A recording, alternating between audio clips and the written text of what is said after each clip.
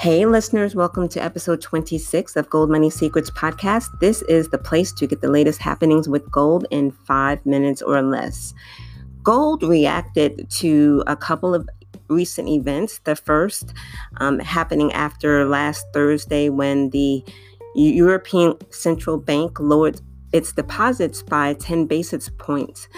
The central bank is also restarting its monthly bond purchasing program at a pace of 20 billion euros. After that, over the weekend, gold reacted to the political unrest occurring over in Saudi Arabia.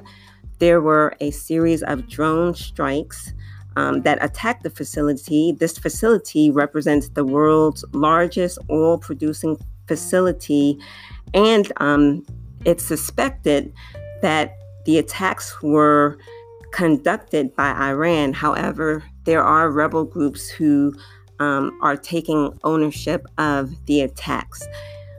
I failed to share the gold spot price at the beginning, which is 1503.46.